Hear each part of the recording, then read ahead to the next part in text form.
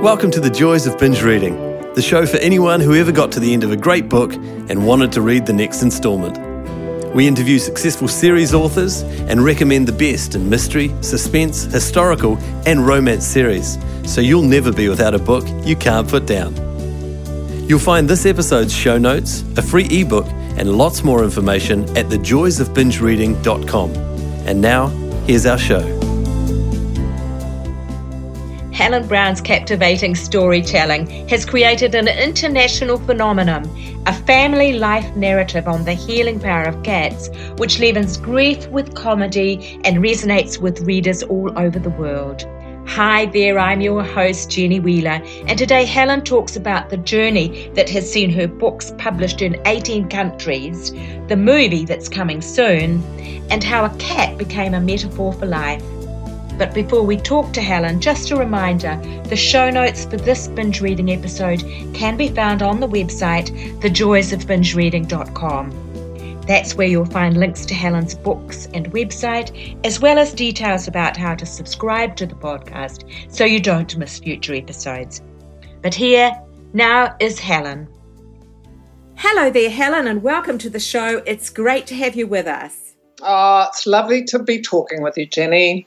Such old mates, aren't we? Yes, we are. We go back a long way. Look, I usually start by asking that once upon a time question about how people got to write fiction. But I happen to know in your case that fiction really has always been based around a very strong element of personal memoir. And the books that have made your unique voice have been the ones where you marry storytelling with memoir. Can you tell us a little bit about how that happened, how you married those two together? Well, I think it does go back to basic storytelling, Jenny. I think my readers, I started writing columns maybe 40 years ago, I don't know, they always taught me actually what worked for them. If I wrote a column that touched them, they would write me letters back then. And it was so often something about something very trivial. And then I started, they guided me really towards the stories they wanted to hear, and they were so often emotional stories about ordinary life that we all shared. So, I was writing those columns and they were, 750 words roughly for many, many years, syndicating them. And when we moved to Australia, I actually couldn't get a job over here. Nobody had heard of me or really wanted me, or I didn't have the confidence or something. And so I thought, well, I kind of know what touches readers. Maybe I'll have a go at spinning that out to a larger concept. And I knew from experience that talking about the loss of my son and the way that our cat had helped us, those stories really got big reactions from readers. So I thought, and it was actually at the same time, the cat that had helped Sam died at the age of nearly 24, and Philip, my second husband, was burying the cat in the garden under the Daphne bush, and Rob, who was Sam's younger brother and had seen him run over back in 1983, he said, "Oh, there goes the last connection with Sam." And I thought, well, maybe it's not. Maybe the story hasn't finished being told. Maybe I need to tell the story in full. And it was a big exercise, and I really wasn't sure that it was working. And every publisher I sent the idea to assured me that it wasn't working.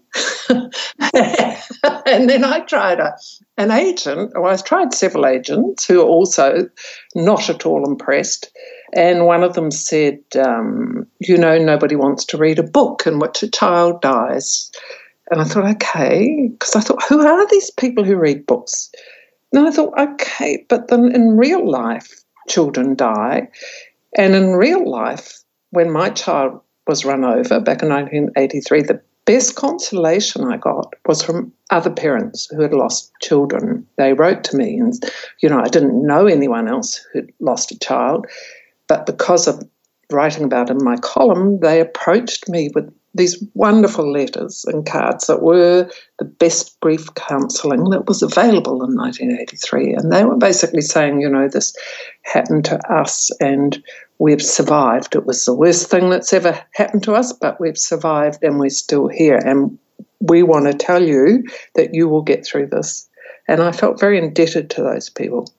So I sat down to write Cleo many years after the tragedy with a very deep sense of indebtedness to those people and wanting to be able to write something that might possibly help someone else in a more raw state of grief than I was 25 years after the incident.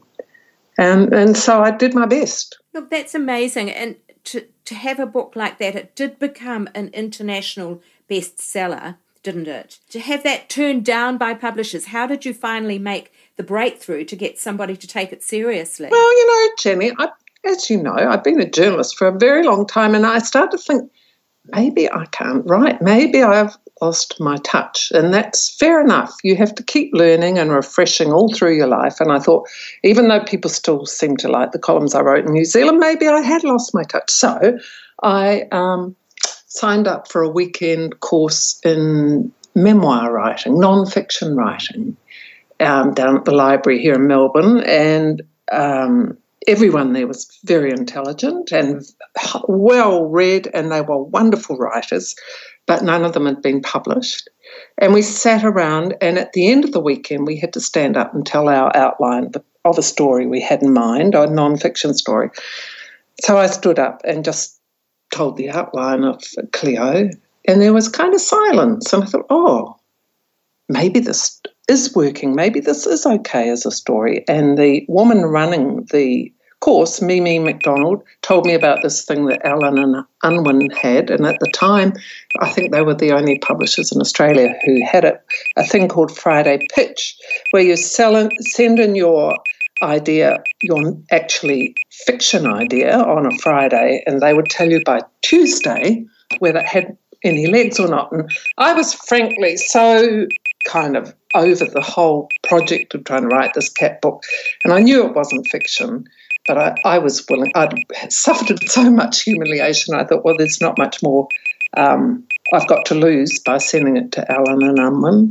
And I thought, if someone would take it on and I could sell 5,000 copies in New Zealand, where my readers are, I'd be absolutely thrilled.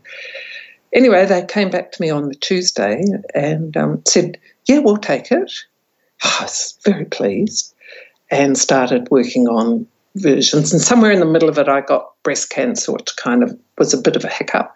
But they took it, when it was finished, they took it to London Book Fair, and there was this very passionate bidding war for Cleo, which was lovely. I'd get the phone call in the middle of the night saying, people are crying because they haven't got this book, and in the end Hodder took it.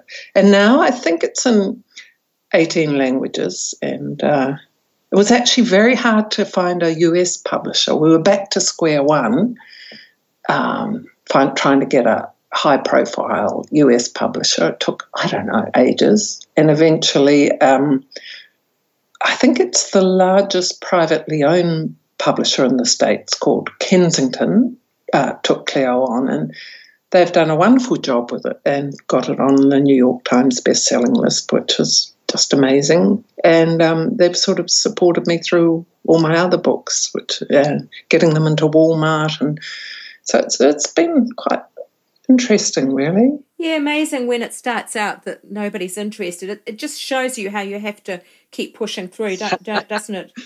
And now Cleo's headed for the big screen too. What's happening with your film project? Well, John Barnett, who produced The Whale Rider, which was a wonderful movie, has been dedicated to this story for, it must be since the book came out, so it must be 8 or 9 years now, and determined to make this movie.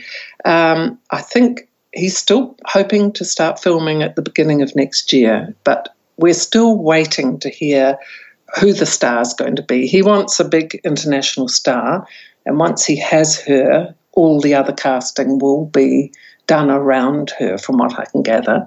The latest version of the script, I think, is very good, and I'm quite happy with that.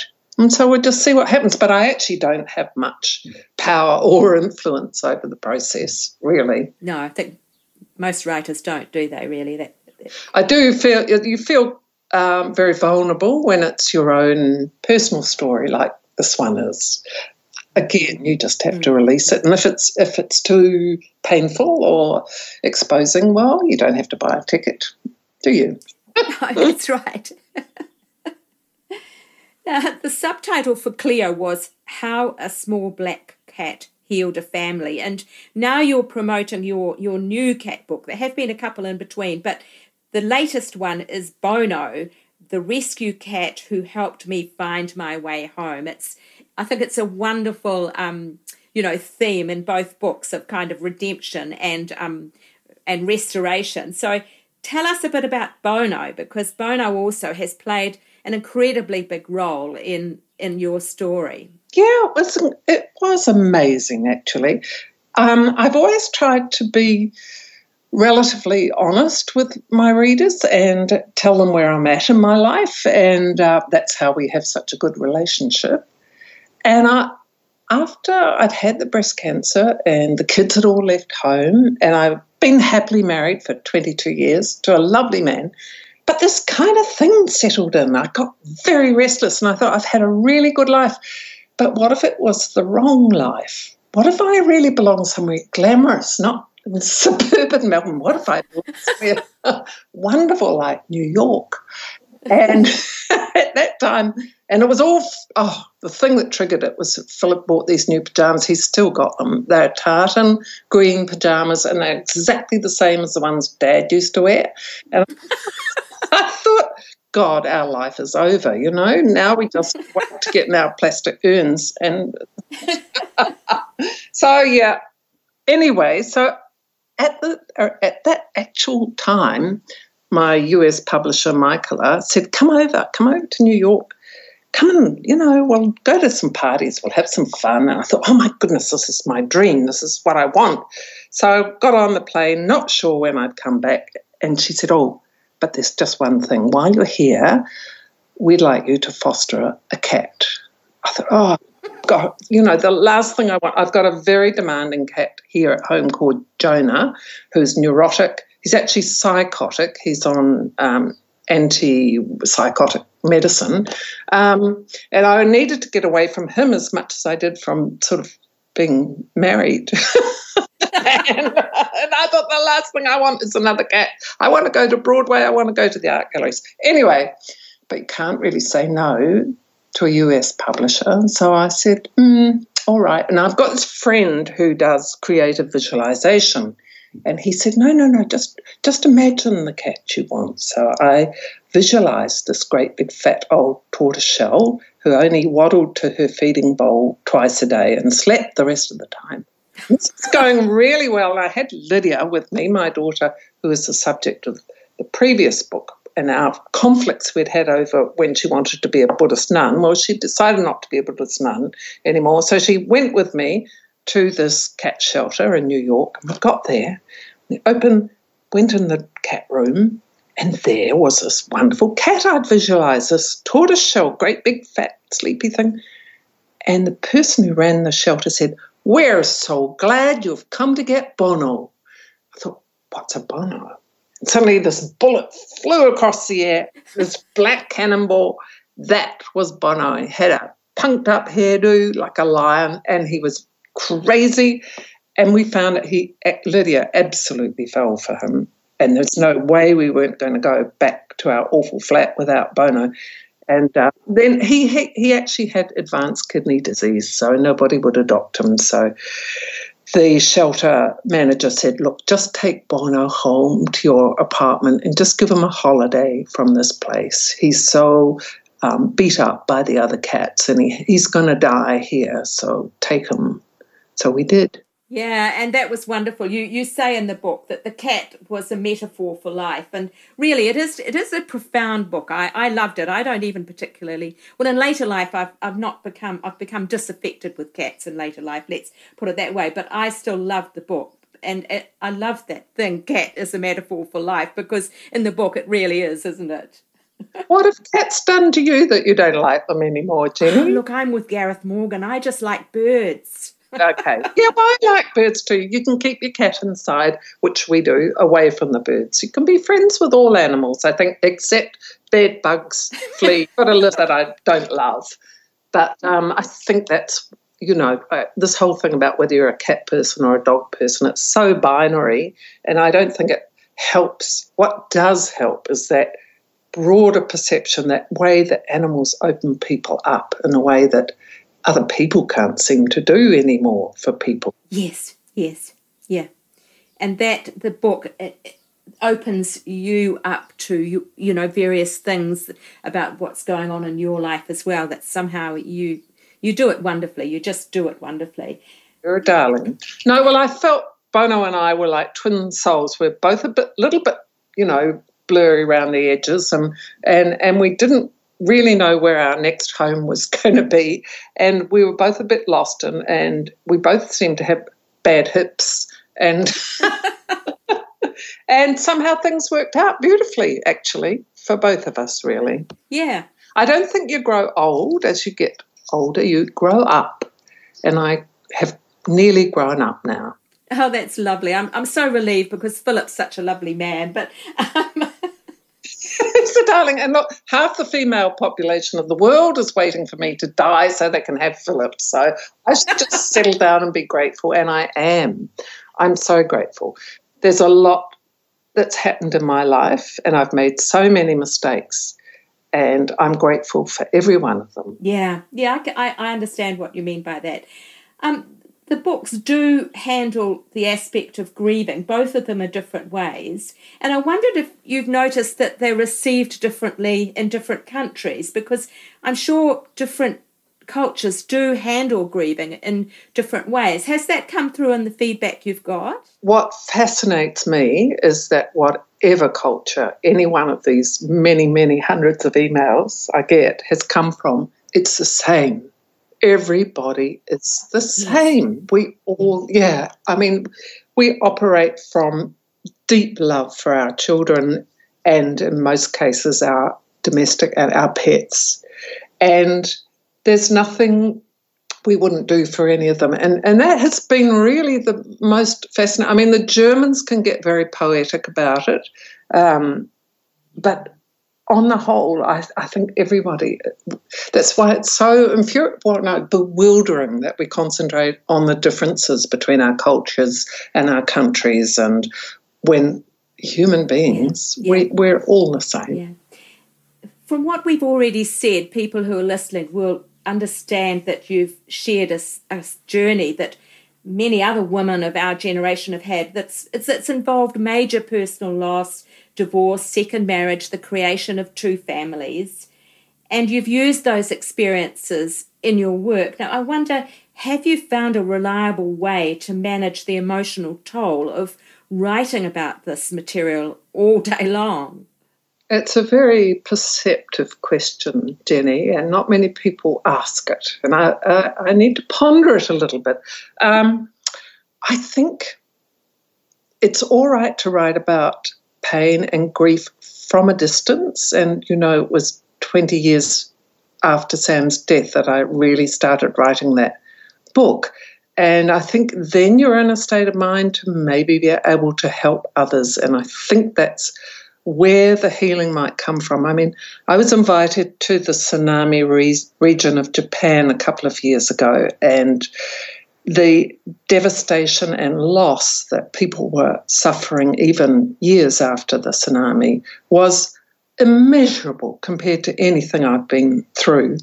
And yet they seemed to think I had something worthwhile to offer them. So I went, this great big giant Antipodean that I am, and it was, some of them just wanted a stranger to cry to. And I was very happy and honoured to do that. They're so deeply cultivated and restrained, they probably weren't able to do it so much with each other.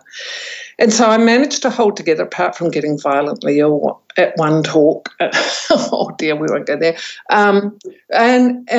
But on the way home, I just cried all the way home on the plane, you know. It was a way of, you know, so I think, well, especially when I'm meeting people who are in the throes of raw grief, it does take a toll. But, you know, if they ask me back to Japan, which I'd be there in a breath, because it's one of the most meaningful things I can do with my life. What's one life worth? Not very much.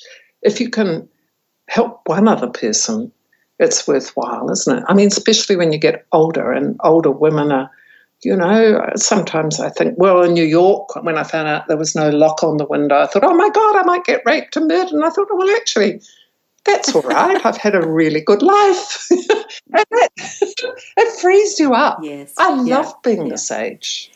Perhaps moving from talking about the books to a slightly more general aspect of your life, what is the one thing that you think you've done more than any other that's made your writing life a success? Is there one thing you've done that you could say it's the secret of your success? I think it's making an awful lot of mistakes and learning from them. I made mistakes, a big mistake, leaving school early and not going to university, getting married at 18, having babies far too young. From all of these mistakes, I think I learned things, and they kind of made me an outsider or maybe an underdog. I don't know. But ultimately that turned out to be a positive, I think, in a strange way. Or you can take it the other way and say they're all negatives, and I could have won the Nobel Prize if I'd taken the straight route, but I doubt it, frankly. I'm pretty ordinary. I don't think you're in the least bit ordinary, my dear, but maybe those experiences have made you very much more understanding and receptive about your readers, because you do have a remarkable relationship with your readers, don't you? Some of them have really become lifetime friends, and maybe I'm a compensated extrovert. Is that what I am? You know, I actually love and treasure those relationships where I don't actually have to meet them face to face very often, though. We've had people come from Italy, Canada, and France to the house because they've been so obsessed with Jonah that they've wanted to meet him, and that's all right. If they want to come and knock on the door, it means that much to them. It's pretty okay, really. That's amazing. Look, it's sometimes said that writers tend to write the same story in different guises. What would your story be if that was true? Do you believe that, for starters? And if so, do you yet understand what your story is? I think my story is very much like anyone else's, and I continue to be fascinated by life, and I think I like the idea of trying to find ways to survive through it, and beyond that, to actually deeply appreciate life and being alive. And that, I think, because I'd been told so little about the bad things in life, I thought when Sam died, for instance, that my life was over. I was 28, and I remember saying to older people, will this pain ever stop? What happens? And nobody answered, and even God didn't seem to want to talk to me about it, though I tried. And so I think, you know, I want to reassure people that even though terrible things happen and life is tough, there's no doubt about it, it should be tough, but it's also a miracle that we're here, and there's great joy to be found even in a wet day when the clouds are bearing down on you. You know, it's a great miracle to be alive. And if we can remind ourselves that, then, and if I can do that maybe through a sentence, I'm thrilled. You also have a great ability to laugh at the things. I mean, your books have got a lot of humour in them, and you have got a great ability, if it becomes necessary, to just be able to laugh, haven't you? Yep. I think 90% of life is letting go, and that's it. Laughter helps a great humour, helps an awful lot letting go. I think maybe some people get it through jogging or, exercise at the gym, and that's maybe a good way to let go, or listen to music or walking in nature. But for me, being able to just release things and actually not taking yourself too seriously, it's very liberating. I think particularly in this day and age where everybody has to have a Facebook page and we're all taking selfies and we're encouraged, every young person is encouraged to think they're the centre of the universe. And when you're young, you think you are anyway. So it's like a massive global mental illness that I hope would come out the other side of one of these days. Look, this podcast is called The Joys of Binge Reading, and it's predicated a little bit on the idea of authors who are doing series that people like to follow. Are you a binge reader, or have you been a binge reader in the past? And if so, who do you like to read? And is there anyone you'd like to recommend to listeners? Actually, Jenny, I'm a very slow reader. I find it hard to read when I'm writing because I immediately start channeling the voice of whoever I'm reading. I don't read a lot of fiction unless my American publisher makes me review it, which I do out of a deep sense of duty. But given the choice, I like to read if I read fiction at all, it tends to be fiction that's so close to life that you feel that the author is kind of confessing something that's really going on in their real life and they can only do it through fiction. And the one that I've read recently that I've absolutely loved is Less by Andrew Sean Greer, and it won the Pulitzer Prize, so I can't really claim, that I've discovered it. But I loved it because he's a gay writer and he's going around the world feeling like a fraud, and I so identify with that. Not that I'm gay, but this thing, even when you're published in many countries, you still think, well, when are they going to find out that I'm actually from Taranaki and, I didn't go to university, except I did have a wonderful fellowship to Cambridge University once. But, I love that in that book. And there are sentences in there that are jewels. And I'll read anything by David Sedaris, just because, again, he crafts such beautiful, self-revealing sentences. And another book I'm reading at the moment, but, I only read for a very short time because I don't know, I absorb stuff and then think about it and then want to dive back. And it's actually by a friend of mine who's a professor of English literature at Melbourne University. She's written a book called Henry Smithman, the Flycatcher, Deirdre Coleman. And I'd love to see a film about this, I keep telling her. Henry Smithman was like the poor man's Joseph Banks. He was knocking around the world in the 18th century, going to Africa, collecting bugs and insects, and never really quite making it on the global stage. And, don't we all, I quite identify with him. I love him. Was he an Englishman or an Australian? No, he was English. Mm-hmm. English. Mm. And my friend Deirdre spent 10 years writing this book. And, we saw each other through so many lunches while she was writing this book. And Henry Smithman took her over. And that's why I think it would make a wonderful movie of how this man from 300 years ago dominated this very clever woman's life in the 21st century. I think it's quite magical. Amazing. What was the thing that hooked her? I mean, there must have been a lot of people who didn't quite make a success of life. Why was his story something that captivated her? Do you understand that? Well, a lot of her study is around 18th century literature, and she's very fascinated by slavery. And when Smithman was going out to Africa, slavery was at its height, and he was living among slave traders and the people who were being traded as slaves. And his perceptions of that were surprisingly compassionate for a while. So that's how she got lured into it, I think. And he has an awful lot of charm. He's trying to be quite witty and upper class, and it's quite hard for him. And she found all his letters and had to go all around the world digging up. And he's got some dried up monkeys in the basement of a museum in Vienna.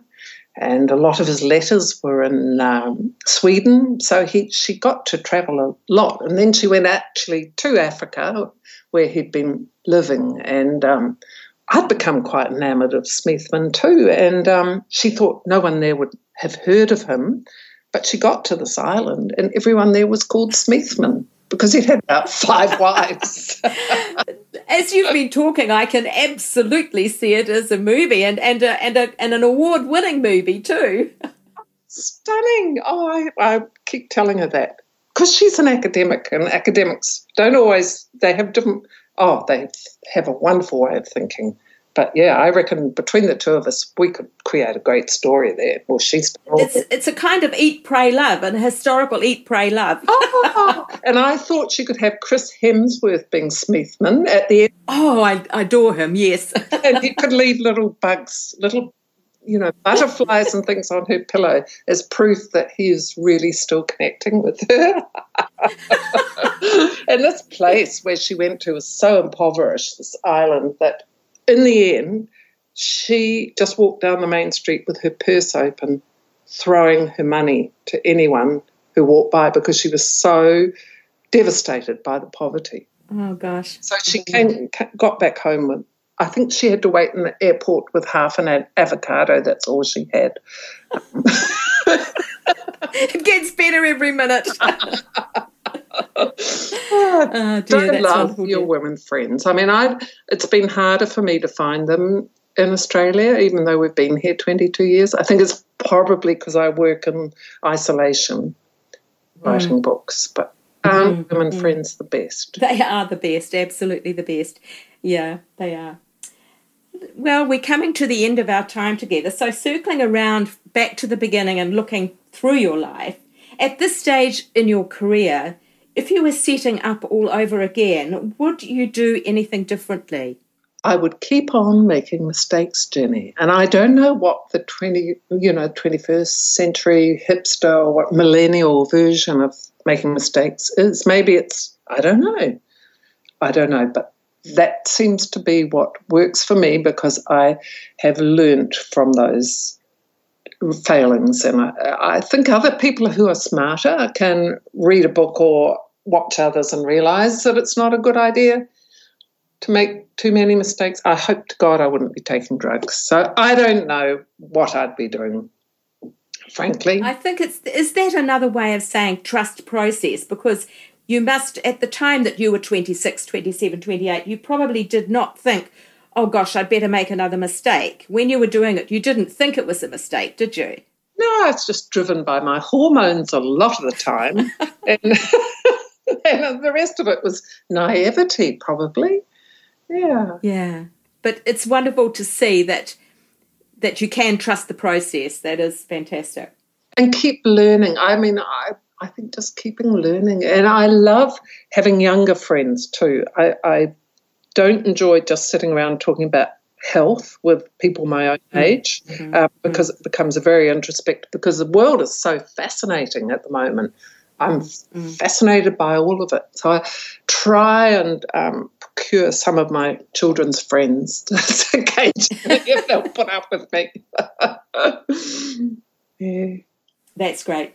So what is next for Helen the writer? What projects have you got under development? Well, you were talking about going back to square one, Jenny, and I am back at square one in that because of all the emails I've had from people who've lost siblings or parents who've lost small children, and I feel there's a real need for a children's version of the Cleo story because, you think every summer kids go back to school, there's an empty desk because some kid drowned, some kid died in a traffic accident, and people are still too traumatised or ignorant to be able to reach out to that child or absolutely encompassed by their own grief, the adults. And I would very much, and I have done a version of it, like to write a book that could be given to children who have suffered loss themselves, and being able to tell it with a cat, through a cat, and to assure them that there will be life after this event, that they don't have to think life has become a vortex. Well, it does for a while. So back to the basics. Do you think I can find a publisher? Nobody wants it because they're scared, I think. Yeah. It's not going to sell 1 million copies, but the 5 or 10 copies it does sell could really help someone. I think you might even be underestimating the numbers that would sell. Look, I've got a very personal experience with this. I've got a little great nephew, my nephew's son, who his mum died 18 months ago of leukemia, and he was 3 when she died. And at the time I said to my sister, who is actually an Anglican priest, is there any book I could buy, James, that would just try and make this understandable for him in his words? And she said, look, honestly, in all the years that she'd been in ministry, she had not come across a book that was suitable for children in that, going through that experience. So I mean, I'd love to be able to give the little Jameses of this world a book like that. At the time, there wasn't anything that I could find. The thing that really drove it home to me was just a few months ago, I got an email from Germany and there was a woman, this little boy had died of leukemia, young, and the child's younger sister was now 2 years, it was 2 years past the death, and they were reading her Cleo every night, and she's 6 years old. Yes. And you think, why are they reading this adult book about, it needs to be there.